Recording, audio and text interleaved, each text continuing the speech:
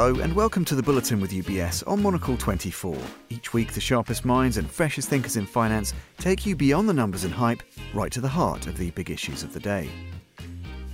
You only have to switch on your radio or television, browse your usual news sites or pick up a favourite journal or newspaper to gauge the extent to which today's agenda is dominated by the dreadful and destructive conflict in Ukraine.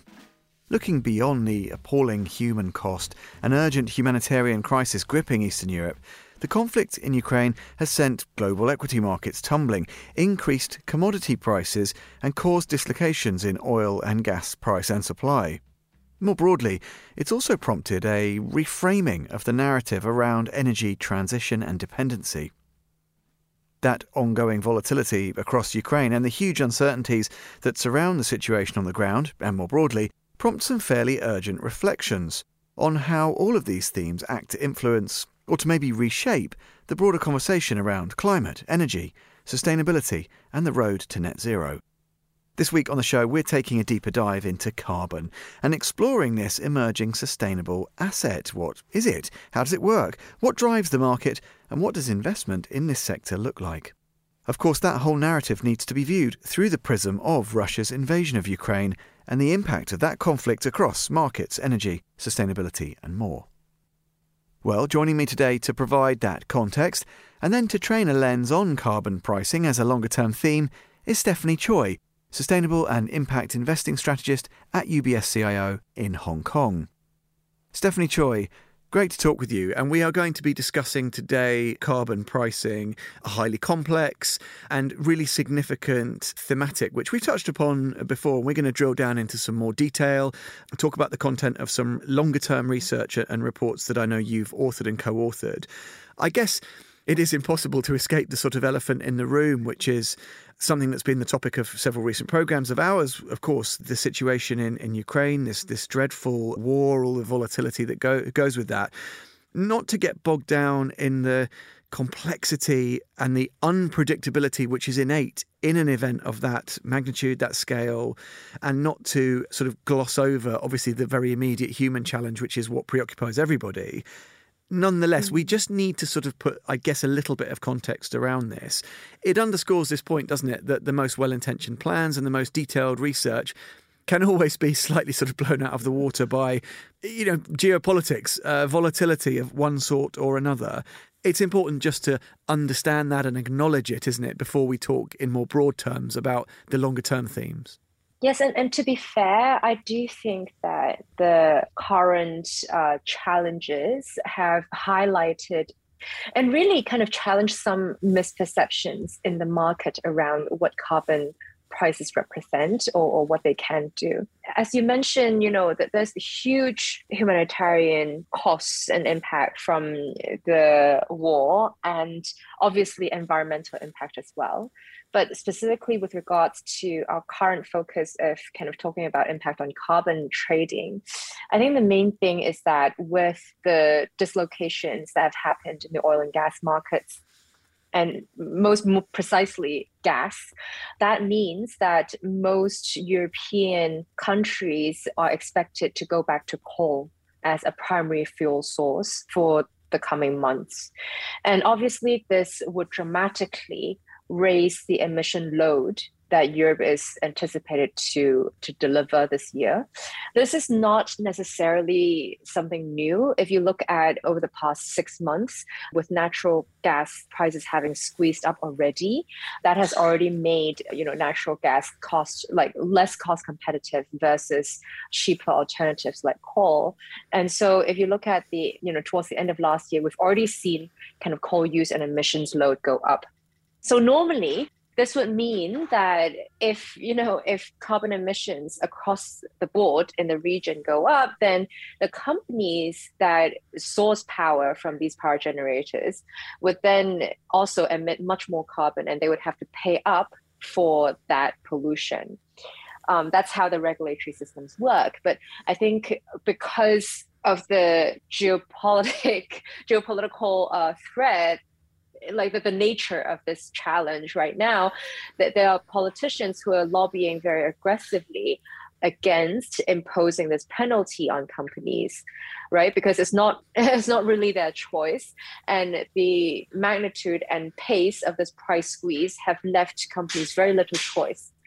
So this is why, I think if you look at European carbon pricing, it was very, very bullish at one point. It hit a peak of 97 euros per ton of carbon dioxide in February, which actually represents a fourfold jump year on year.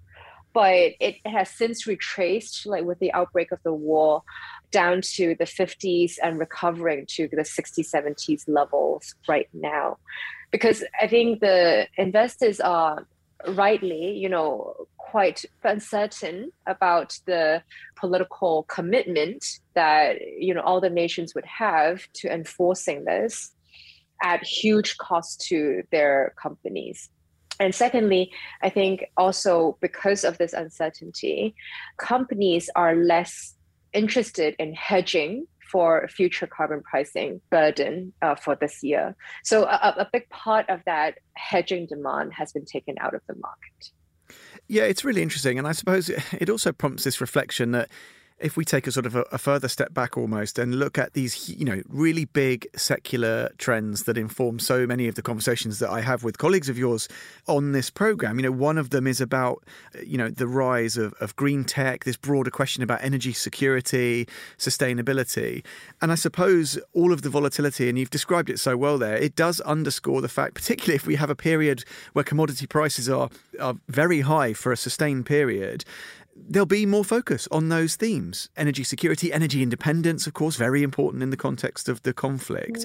And with this broader desire to see a reduction in carbon emissions, is it fair to say that despite the short-term volatility and uncertainty, there is still this broad favouring of investment in green technologies, clean air, various carbon reductions solutions, not just the pricing, but across the board? They still remain critically, sort of strategically important, right?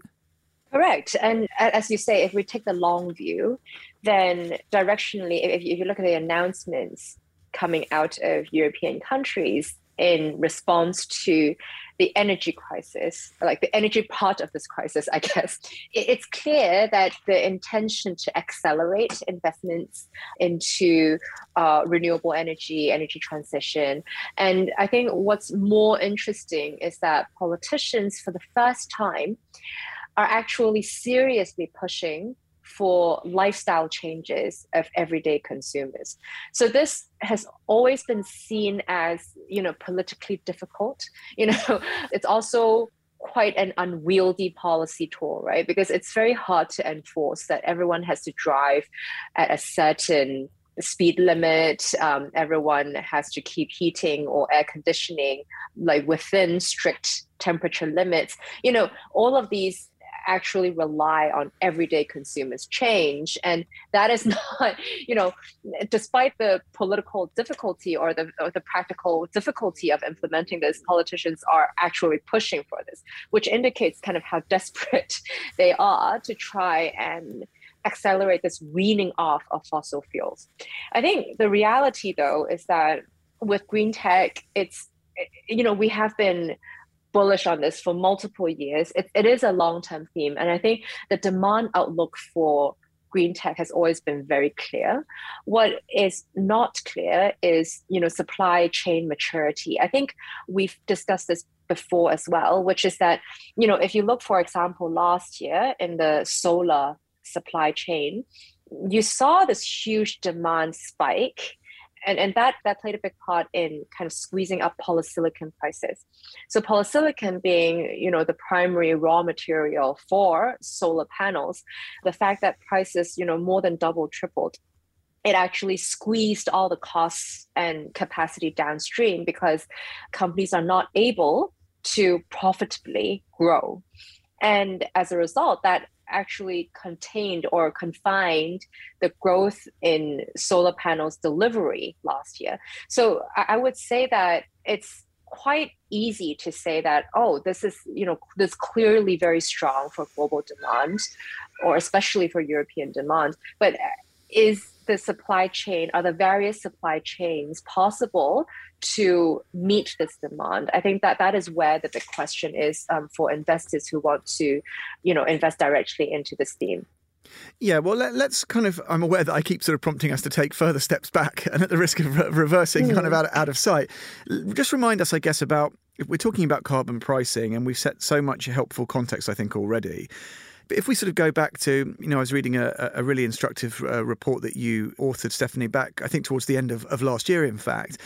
Just summarise it for us. Remind us why exactly carbon pricing is, without the current concerns, such a powerful tool, because it is very effective, isn't it, at aligning the intention around reduced emissions with business activity. Just explain to us why carbon pricing is a good tool to try and do that.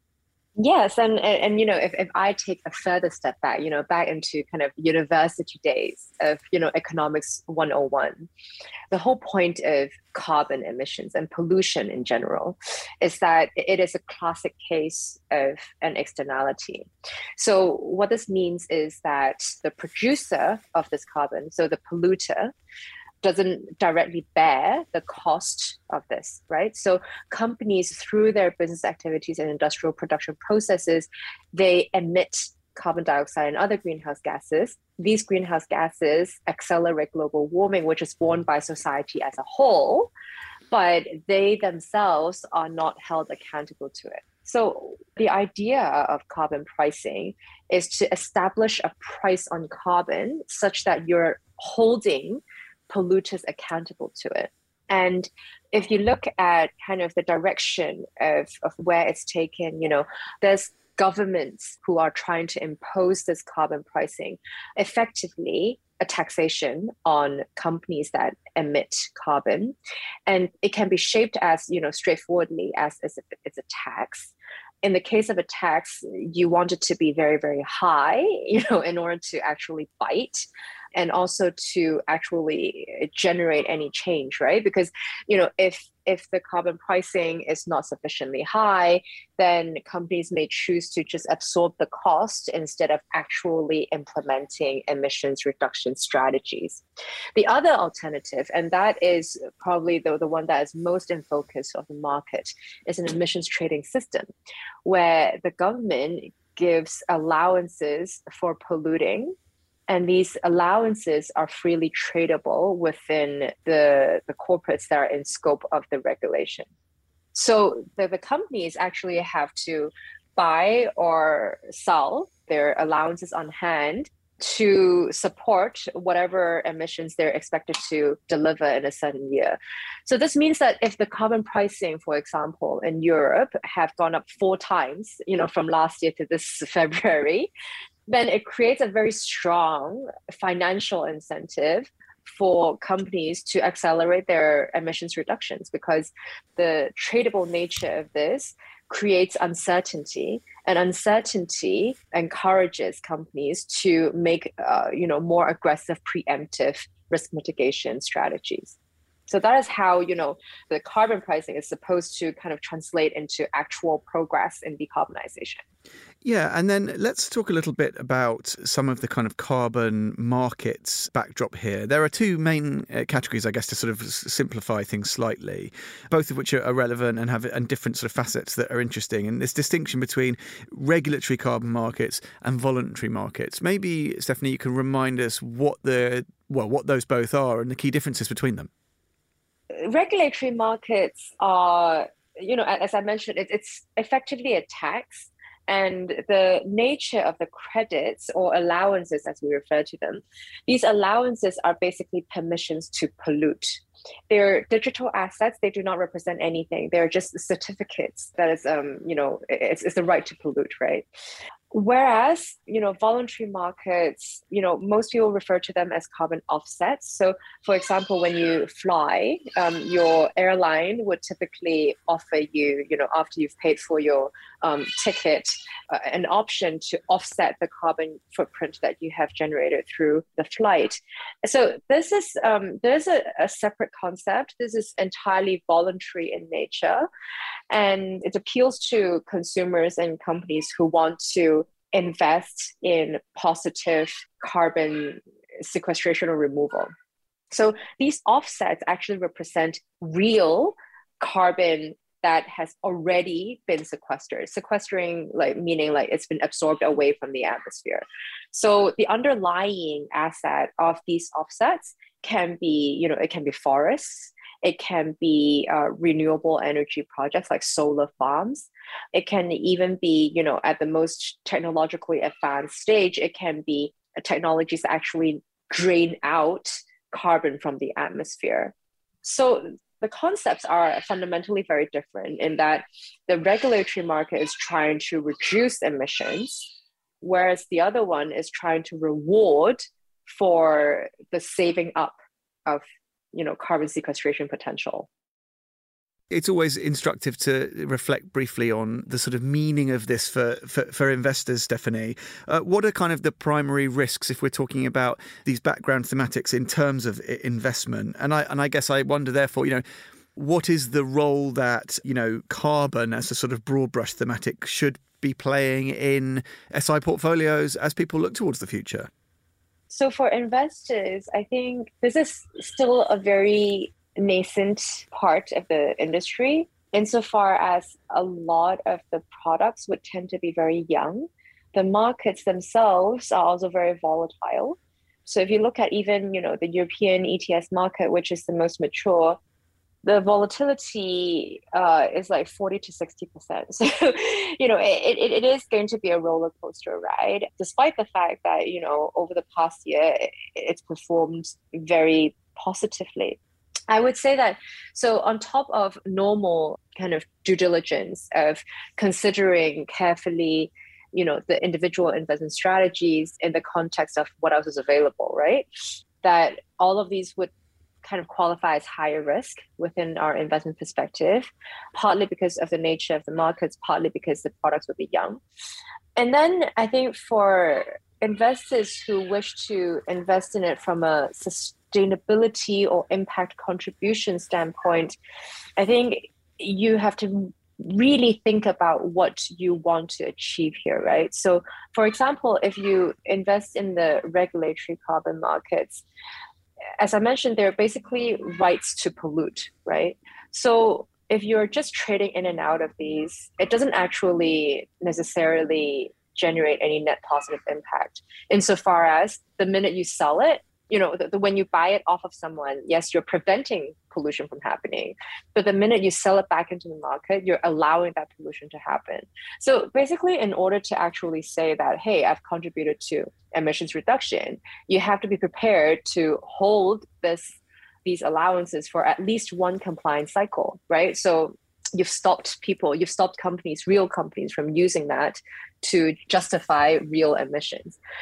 And that, takes a flexible investment mandate to have a holding period constraint on a very high risk asset.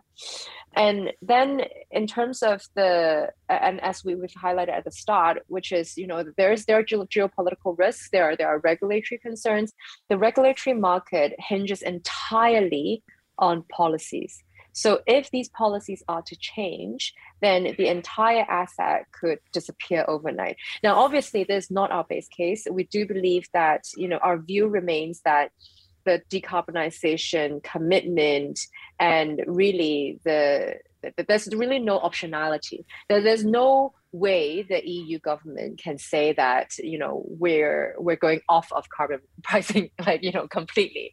I think it's just that, there still remains kind of uncertainty in the near to medium term about the pace of deployment or, temporary policy relaxations. These are all, these will all present as potential investment risks. And for, truly impact-focused investors, you may be more interested in voluntary carbon projects, right? Because you're actually net rewarding projects that are making a difference to the carbon budget in the world right now. But here, it's the direct opposite. This market is entirely unregulated and it's not very standardized, which means that the project risk, individual project risk, is much higher. And as such, the due diligence has to be much deeper. And I would say that, the earlier stage you can go into it, the more attractive the overall potential impact and return, but along with it brings the heightened risk as well. So I do think that it is a very exciting area. Prices have gone up very dramatically over the past year, just even over the past year. And we do think that the medium to long-term outlook remains very compelling. However, we would warn that investors wishing to invest in this must be prepared for risks and volatility. And they must also be prepared to, really put in the effort to understand very carefully what they have invested in. Stephanie Choi. And that brings us to the end of this edition of The Bulletin with UBS, setting the agenda in the fast-moving world of finance each week here on Monocle 24. You can listen again and find out more at monocle.com or catch up via your preferred podcast platform. The Bulletin with UBS on Monocle 24.